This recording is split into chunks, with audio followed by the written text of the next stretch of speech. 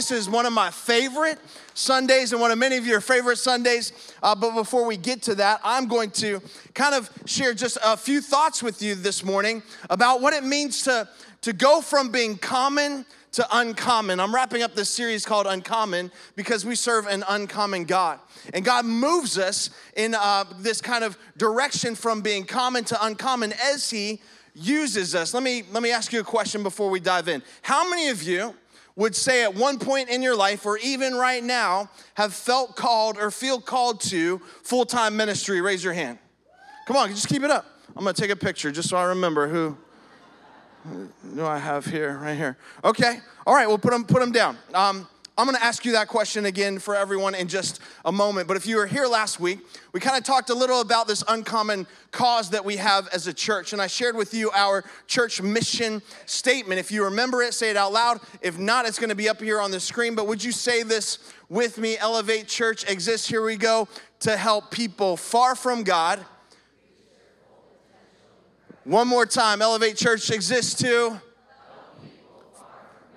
reach their full potential in Christ. And as we said, that's what we're about. We're not about building a denomination. We're not about building a building. We're not about making the name of Elevate Church famous. We're about elevating the name of Jesus in our city. We exist to help people who are far from God reach their full potential. And again, we all fit in that spectrum someplace.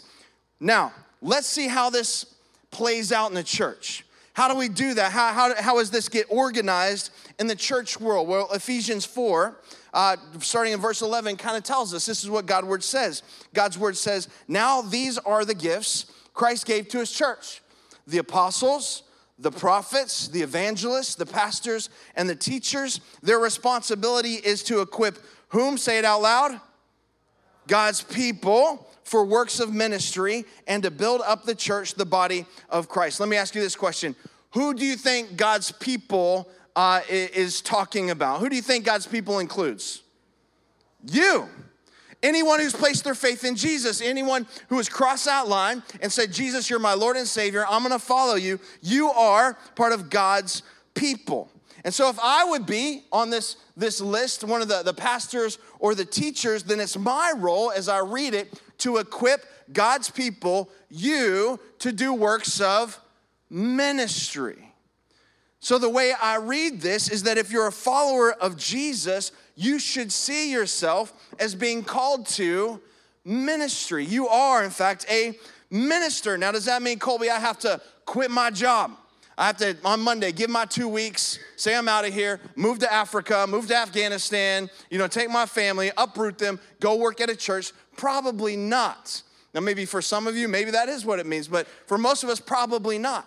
Because I believe that you are able to do some of the greatest ministry right where you are, right where God has you. There are people in your life already around you that are waiting to receive ministry from you. But I hope what you'll see is the fact that every single person who is a follower of Jesus is called to minister to others. So one more time, how many of you would say you feel called to full-time ministry? Raise your hand. That looks a lot better. Some of you still aren't getting it, but that's okay. We're all called as followers of Jesus to do ministry. Now, you might have trouble with that title of being called a minister. And some of you might even push back and say, well, I'm not qualified. I don't feel good enough about that. I don't know enough Bible. Or Colby, when I can't even pray with people because my palms get sweaty and I get nervous when I do that. How can I be called to minister to others? Well, I'm gonna come back to those of you in just a moment that don't feel qualified, that don't feel worthy, that don't feel like you are good enough. But first, let me talk to those of you that feel very confident in your abilities, that feel very confident in your talents. Those of you that grew up and graduated at the top of your class. Where are my A students in the room that screwed up the curve for all of us C students? Yeah. Maybe you were voted most likely to succeed. Maybe you were one of those people that you were the homecoming king or the homecoming queen, that you were the best athlete, you were the smartest, you were the brightest, most talented. I have great news for you. In spite of all your gifts and abilities, God can still use you. He can. It's just that he specializes in using idiots. Not just offended a lot of you in this room. Don't get too offended. I'm saying that with a smile on my face, all right? Because I'm going to tell you why I said that in just a moment. You know how when somebody says, well, bless your heart, what they mean is you're just an idiot, right? We've all heard that before. For example, if I fell off this platform and I hit my head on the floor, some of you would say, well, Colby, bless your heart. But what you're really thinking is you're just a stupid idiot, right? Because you got too close to the edge. When I was first began working at a church in a full-time capacity in Toledo, Ohio, my pastor approached me and he said, Colby, I want you to drive to the Cleveland Clinic because there is a girl there who used to be in student ministries who is in the hospital. She's in really bad shape. And I don't know quite what's going on, but I want you to go visit her and just pray with the family and all that stuff. And this is one of the first things I was ever asked to do. And I was nervous about it, not feeling good enough, not feeling qualified, you know, this whole way out there. In fact, on the drive from Toledo to Cleveland, I got a call saying, hey, things have taken a turn for the worse. When you get there, we're not even sure what you are walking into when you go into the room. And so when I got up to the room, the bed was empty. And all I saw was the mother in the corner. And I'm like, are you kidding me right now? This is my first task that my assignment I was given to go out to pray with this family. And I go in there and the mother's just sitting there by herself. And I'm like, I'm so sorry, for your loss. And she's like, she's just getting some tests done. She'll be right back. And so that was how I started the thing. And then they're like, well, would you, pray for her, anoint her with some oil? You did bring some anointing oil, didn't you? And I'm like, no, not really. So I ran down to the cafeteria, and I went to the salad bar. And I got some Italian dressing. I don't know if it was Wishbone or if it was Hidden Valley. I'm not sure what it was. And in my nervousness, I came back up. I've never done this before. I took this Italian dressing, and I started kind of pouring it on her head, and she had Wishbone coming all down her face, right? And her dad looks at me, and he says, your first time with the oil? And I said, yes, sir. And he said, bless your heart, right? That's what he was meaning was, Colby, you ain't nothing but an idiot. Now, again, if you're super talented, good for you. It's okay.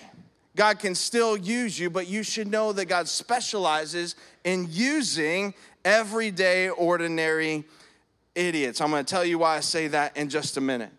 Now, you still might push back, and you still might say, Colby, but you don't know my past. You don't know where I've come from. You don't know, I don't feel like I have much to offer. For those of you that would say that, I want you to know that if you're a believer in Jesus, you have the Holy Spirit of God living inside of you, empowering you, equipping you. In fact, God has placed everything inside of you that he wants you to have in order to accomplish all that he wants you to do. Amen? So it doesn't matter if you feel worthy or if you feel unqualified. In fact, here's a thought someone once told me one time, if you want to jot this down, is so good. God doesn't call the qualified. He qualifies those he calls. And you should know that as you go, God will prepare you for everything he's put in front of you. He'll prepare you for the journey that he has you on. But it's just that God specializes in using idiots. I'm calling this message, if you want to jot down a title, from unqualified to uncommon. That God will often use the unqualified and do the uncommon through them. And today we're going to look at 3 different sections of text.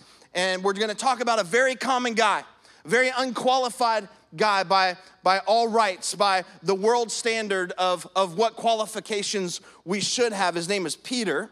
And Peter messed up all the time if you know anything about him. But God was able to do the uncommon through this very common guy. Acts chapter 4, Peter and John are preaching. The church is growing, it's exploding. This move of Jesus is just kind of catching fire. Already thousands have been added to the local church, and now the religious elite are trying to squash it.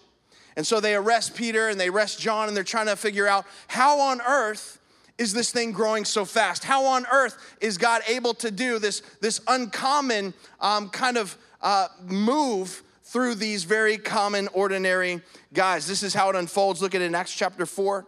Verse 13 says, now when they saw the boldness, I love that, of Peter and John, they perceived that they were uneducated. What kind of men? Say it out loud.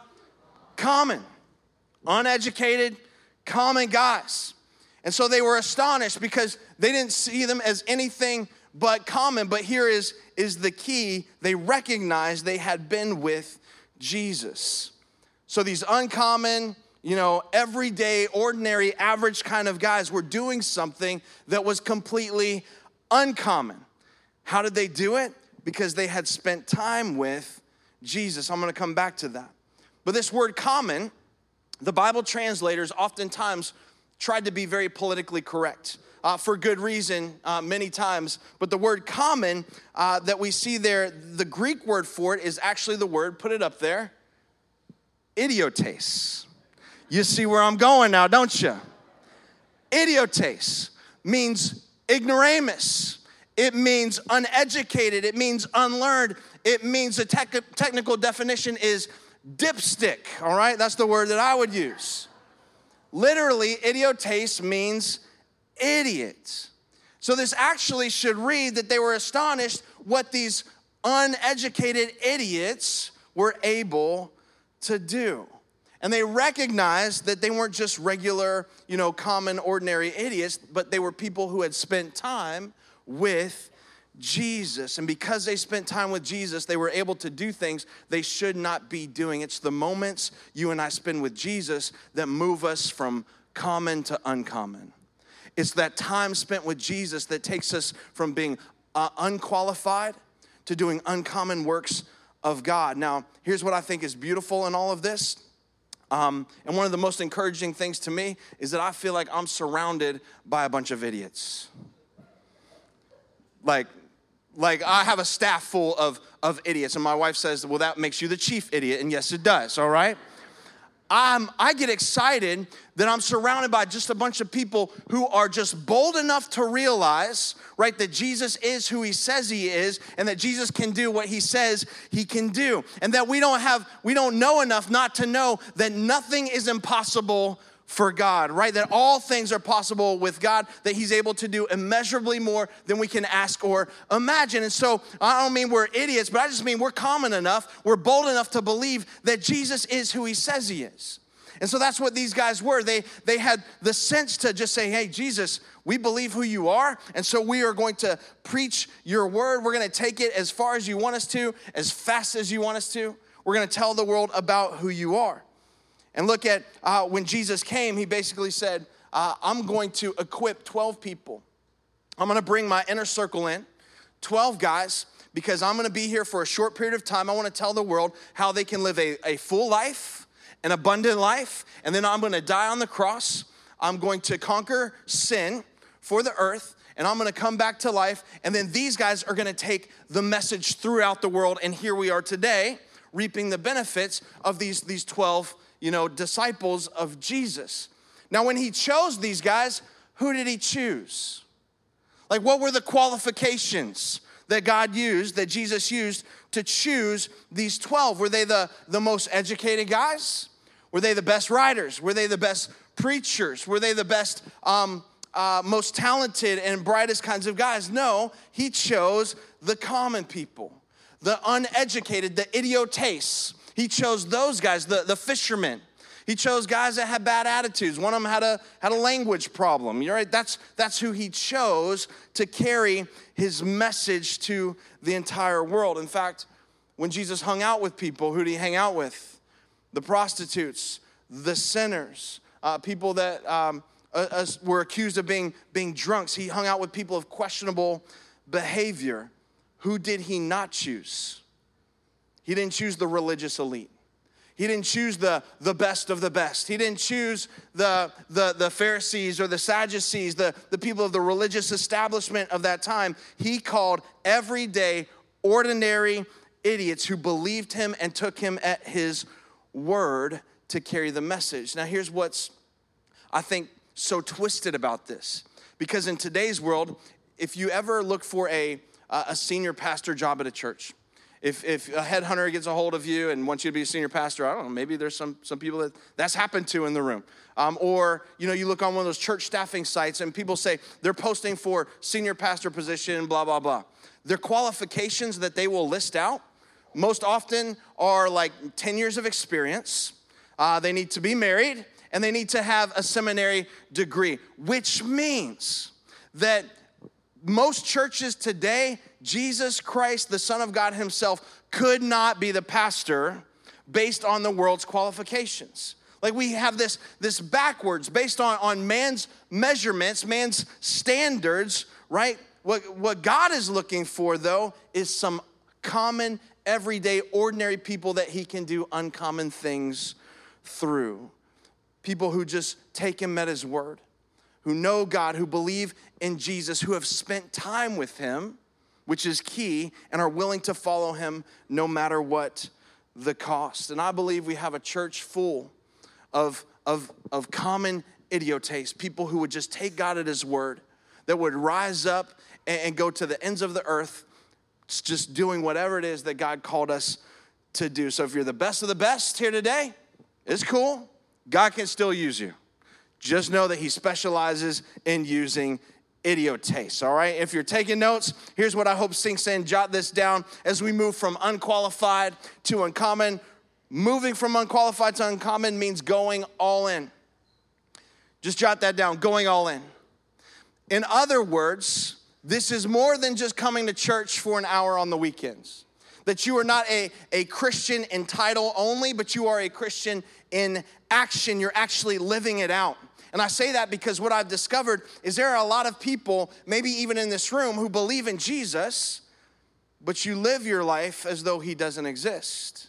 Like you believe in him, maybe you've even professed your faith in him, but you're living in a way that it really hasn't impacted you or changed you at all. You might have said, I believe in Jesus enough not to go to hell because I don't want to do that, but I don't believe in him enough to change my life, to impact anything about my life, to make a difference in how I spend my time. It's a casual or a convenient kind of Christianity, and there are a lot of people that fall into that category. But take a look at Peter, the guy we're talking about. He was a fisherman.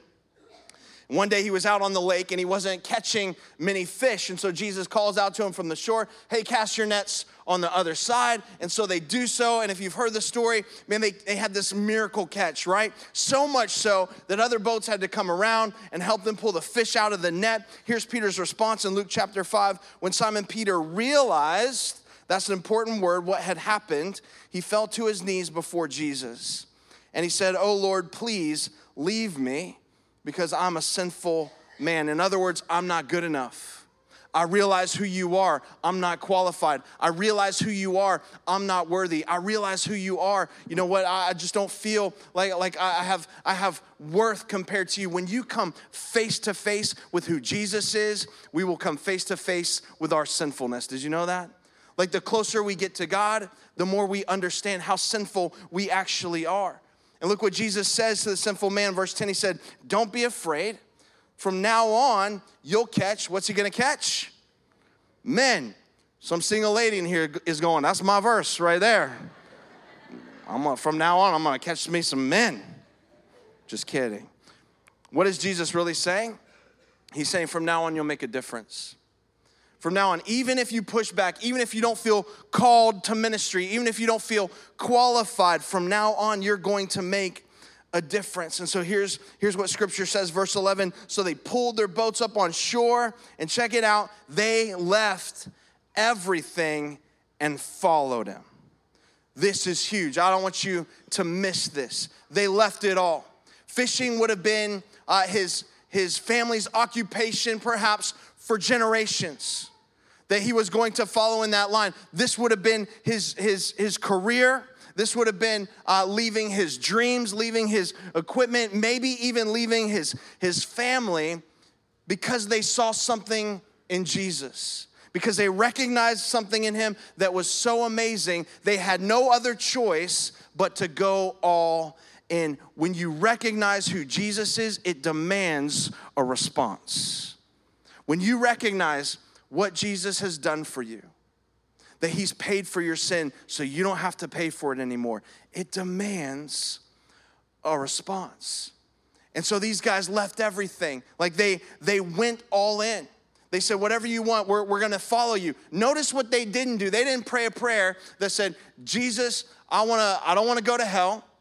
Save me, forgive me of my sins, amen. And then go on living their life as usual. Go on living their life like normal. They didn't do that. They didn't pray a prayer that was self-centered. They instead lived a life that was Jesus-centered, and they followed him. They were willing to go all in. Have you ever watched the World Series of Poker? Anybody watch that on ESPN or one of those channels? Like these guys just, I was thinking about that and thinking about what it means to go all in. Because I think a lot of times what we do is at church, we sit at the table and we might ante up. We might, throw in a chip or two. And that's kind of the way that we treat Jesus. Jesus, I'll take a little bit of you. I'll take the part where I don't have to go to hell anymore because I don't want to do that. But the part where you actually get involved in my life, get involved in who I date, get involved in how I live, get involved in my finances, get involved in my family, in my marriage, I don't necessarily want that part. So I'm gonna go in a little bit. I'm gonna take a couple chips and I'm gonna put them in. But these guys here, like without even knowing, without even fully understanding, they had an encounter with Jesus that amazed them, and they said, we're willing to go all in. They just shoved all their chips in. For some of you, I can see that. I believe that some of you are there. You're ready to go all in. For others of you, perhaps you're just sitting at the table, just tipping, putting chips in here and there, but moving from unqualified to uncommon means going all in. And the moment you recognize what Jesus did for you and who he is, you can't help but to respond. Jesus, I recognize you're the Son of God. I recognize that you paid for my sin. I'm going all in. I recognize that you want me to follow you. I'm going. You want me to follow you in baptism? Maybe that's for you today. I'm going all in. Whatever you want me to do, I'll do it. I'm going all in. And Jesus is not content with being just a piece of your life. He wants to be a part of your entire life because he is the way, the truth, and the life. And if anyone comes after him, he must deny himself, right? Take up his cross and follow. Going all in means taking up your cross and leaving it behind and following Jesus. Here's the second thing I want you to jot down. In fact, this is the last thing I want you to jot down this morning. As we move from unqualified to uncommon, we become unstoppable. Here's what I believe. As we go all in, as individuals go all in, and as we partner together and surrender and follow Jesus and run hard after the cause of Christ under the inspiration of the Holy Spirit, we become unstoppable. Peter and John, as this church was blowing up, like they became unstoppable. The word just kept spreading. And once again, they were arrested, they were put in prison, and it was driving the religious elite of the day crazy because they didn't know what to do about it. How do we put an end to this? How do we shut this whole thing down? Should we threaten them? Like, do we beat them up again? Do we just kind of do away with them and kill them? What should we do? And a very wise man named Gamaliel stood up, and this is what he said in Acts chapter 5, verse 38. He said, here's what I think you guys should do. Here's my advice in this present case. Leave these men alone. Like, let it go. Step off. Let them go, for if their purpose or activity is of human origin, it's gonna fail. It's not gonna last. If it's not from God, it's gonna fail. Let me just say something. If the purpose or activity of this church is of human origin, it's not gonna last. It'll fail. If it's about anything other than Jesus, anything other than what God wants it to be, if it's just a model, if it's just a building, it's going to fail. It'll go away, period. But if it is from God, he says, you will not be able to, what's that word? Stop it. You won't be able to stop it. You won't be able to shut it down. You can try all you want, and they did. You can criticize these guys. It just made them kind of more bold about preaching the good news. You could kill them, and they did. But what it did, it inspired others to join in the movement. You cannot stop these guys. He says you will only find yourself fighting against God. And by the way, that's a bad fight to be in. You don't want to find yourself fighting against God. And when enough unqualified, uncommon people come together and say, Jesus, we believe in you. We take you at your word. We know that all things are possible with you. We're going to spend time with you. He takes us from unqualified to uncommon to unstoppable, and you can't stop a movement like that. You know, when you have a group of animals together, they have a certain name. Let me explain this a little bit better. If you were to have a bunch of cows, for example, right, together in a group, they are called a what? A herd. Very good. Let's move on to something a little more difficult. What if you had a group of lions together? What are they called? A pride. Awesome. Well done. What about dolphins? A pod. A pod of dolphins. How about this one? Now, this is a bunch of crows together flying. What do you call a group of crows? A murder. That's kind of scary, really, isn't it? Has anyone seen the movie The Birds? Like that's scary. How about a group of buzzards together? What are those called? That's called a committee. That's why we don't have committees in this church right there. I'm serious. Dead serious about that. But they really are called a committee, by the way. How about this one? A bunch of flamingos together. What's that called? It's called a flamboyance. What? Way to go. Let me give you one more. And before I tell you about a bunch of rhinos together, rhinos, if you know what a rhino is, or rhinoceros, right? It's a big animal. You know, it's got a big old horn on its face. You see, that's the technical term of a rhino, a big horn on its face. Rhinos can get up to be about 5,000 pounds or so. Like, they can be massive animals and can run up to speeds of 34 miles per hour, all right? They can go pretty fast, but the problem with a rhino going, 5,000 pounds, going 34 miles per hour is they can only see about 30 feet in front of them. So 34 miles per hour, right, just hauling it, they can't see what's at 31 feet in front of them. So rhinos, when they come together, are appropriately named a crash. That's what you call a group of rhinos together. They're called a crash. And I love that. Because on one hand, I sense us being a church where, hey, you know what? We might not know what's going to happen 5 years from now. We might not know as a church what's going to happen 10 years from now, 20 years from now. But we are an unstoppable crash that at 30 feet from now, we got it. But if you're 31 feet in front of us, you better look out, right? And together we unite and we storm the gates of hell because we believe that we have the best message in the world. And we become unstoppable. And when a church becomes unstoppable, can I tell you something? And just amazing things happen. Like what we're going to experience today through baptisms. It's just yesterday already 19 people got baptized. How amazing is that? And most of them weren't planning on it. Is they recognized who Jesus was. They recognized what Jesus did for them, and it demanded a response from them. So they crossed the line of faith, said yes to Jesus, and then had to go public with their faith because God's word tells us, hey, the very first thing that you do after receiving Jesus is tell people about it. And the way you do that, that's what water baptism is. It's a outward declaration of something that's happened inside of you. A changed heart, a changed life. Not because you went in just a little bit, but because you went all in. And when a church comes together and does that, again, amazing things happen. In fact, I want to read you a letter. As I get ready to kind of close this thing down, I'll have the band come back out. But let me give you an example of the amazing things that happen when the church actually acts like the church. Here's a letter I got from a guy named Chad. And this is what he says. When Kelly and I first met, I had just come through a pretty tough time. I made a few poor choices that had some consequences. I'd hit rock bottom and felt there was nothing left. I was so disappointed with myself and I felt so lost and alone. I was just going through the motions every day without much purpose. And I think that probably describes quite a lot of people in this room today. You feel like you're just going through the motions. You just aren't exactly sure the direction that you're headed in. He says, I had seen Kelly before in passing. We both worked at the mall in different stores.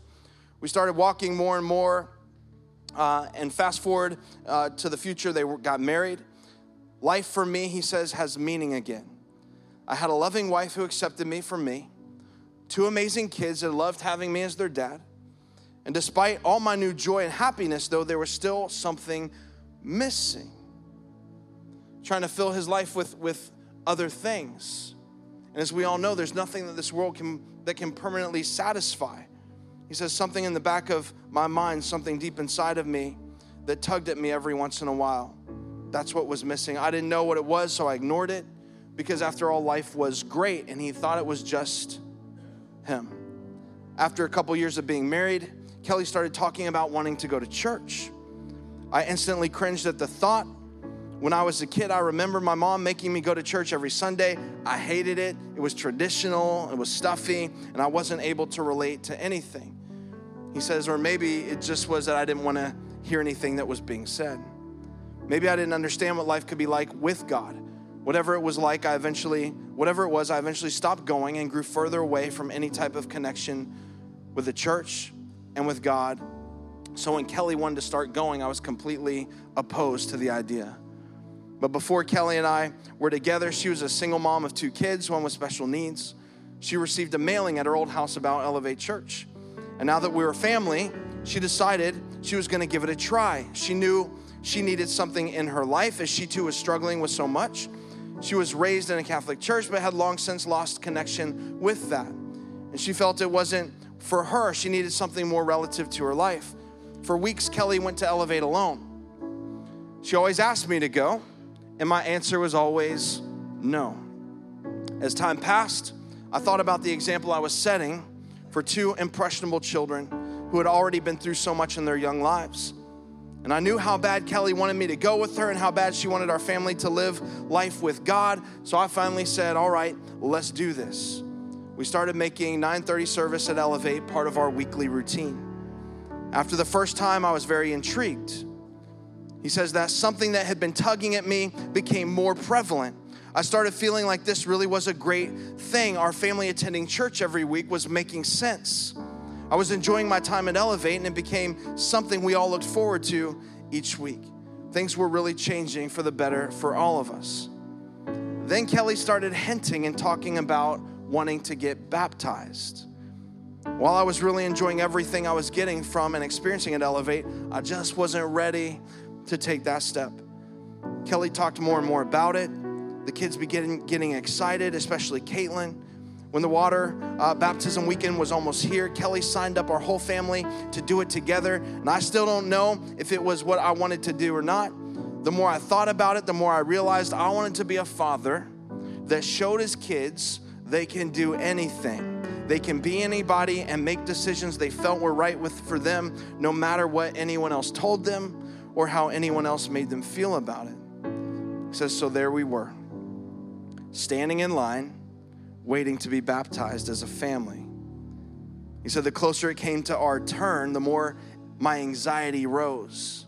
And then he says, when I saw Kelly come up out of the water, I instantly saw a difference in her face. Her tears of joy flipped a switch inside my heart. At that moment, I loved her more than I ever had.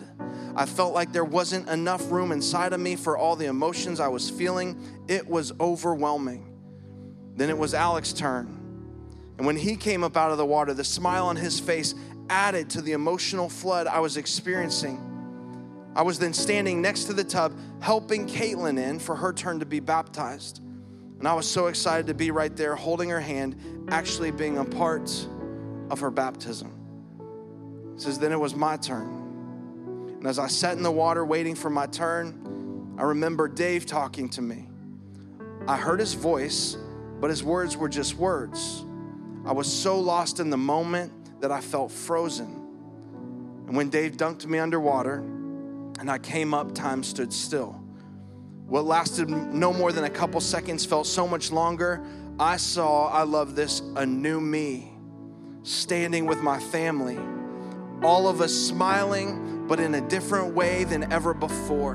He says we all had this glow. And as I look back, I know now it was the glow of a new life and a new beginning.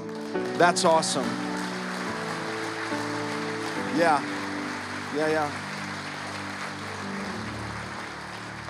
Says, I can't tell you how I feel today.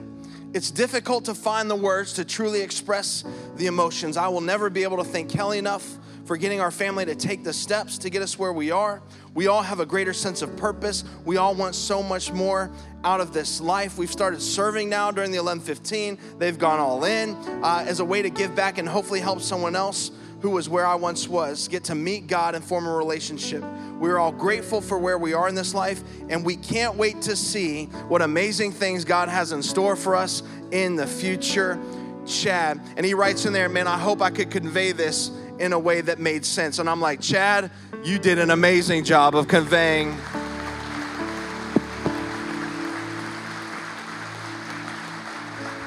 This is why we do what we do. Chad felt not good enough. Chad felt unworthy. Chad felt unqualified.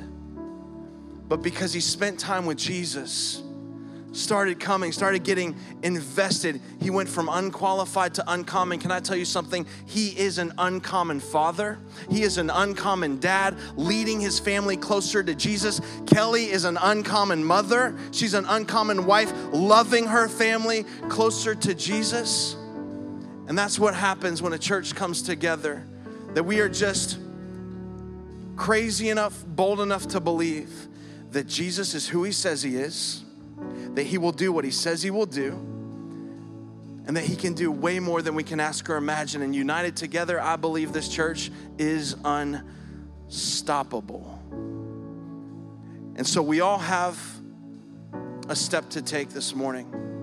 Here's what I want us to do. Would you bow your heads? In just a moment, we are going to celebrate with so many people that came ready to be baptized, but we're also going to celebrate with so many, I believe today, that came and they weren't prepared for this. But because you recognize today who Jesus is, the very fact that you are here, and you might say, Colby, you're speaking to me because I feel extremely far from God. I feel extremely unqualified. I feel extremely unworthy. Well, if your worth is based on how much, if someone is willing to pay for something, if value is based on that, well, you should know that you are worth so much because God loved you so much that he sent Jesus to die for you, to die for all the mistakes you've made, to die for all the sin that you carry, to die for all the bad choices that you've made, to die for those feelings of shame and guilt that you carry with you, that his death on the cross conquers sin in our life, past, present, and future, the moment we believe in him. We confess him as Lord and believe that God raised him from the dead. And then in that moment, we are also raised to new life in Christ.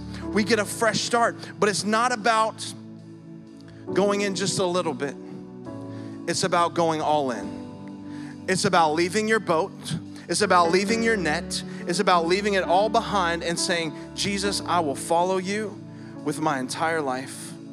Wherever you lead me is where I'll go. For some of you, this is why you're here today, because you recognize all that Jesus has done for you. And you want to receive him as Lord and Savior of your life. You're going to put your trust in him for salvation. You're going to trust in his death on the cross for payment for your sins. And I want to invite you to do that right now with every head bowed, every eyes closed in this room. If you'd say, Colby, this is why I'm here. I know I need to go all in. Maybe you've been coming to church. Maybe you've been playing with church. Maybe you've been just sitting at the table, but you're ready to shove all your chips in and say, I'm not playing with this anymore because, Jesus, I know what you did for me. And that demands a response from me. And my response today is I'm going to confess you as Lord and Savior of my life. If that's you, if you'd say, Colby, when you pray that prayer, that prayer to ask forgiveness, that prayer of sinners repenting and following Jesus, if you'd say, Colby, I'm going to pray it right along with you, would you raise your hand right now and just hold it up high? Praise God for you. Praise God for you. Thank you for being bold. Just be bold and keep that up. God bless you. God bless you. God bless you. So many in this room Awesome. You can put your hands down. Say something like this to God. The most important part is that you believe it in your heart. Jesus, today, I'm going all in. I know that you went all in for me on the cross. And so right here and right now, I'm going all in for you. Because I can't do this without you. I don't want to do this apart from you. I don't want to have you be a part of my life, but I want you to be all of my life. So Jesus, forgive me for my sin. Forgive me for my mistakes. Forgive me for carrying the very thing that you died for. At this moment, I repent and I choose to trust you. And I give it back. And I ask God that you save me, that you come into my heart, that you make me new in Jesus' mighty name. Amen.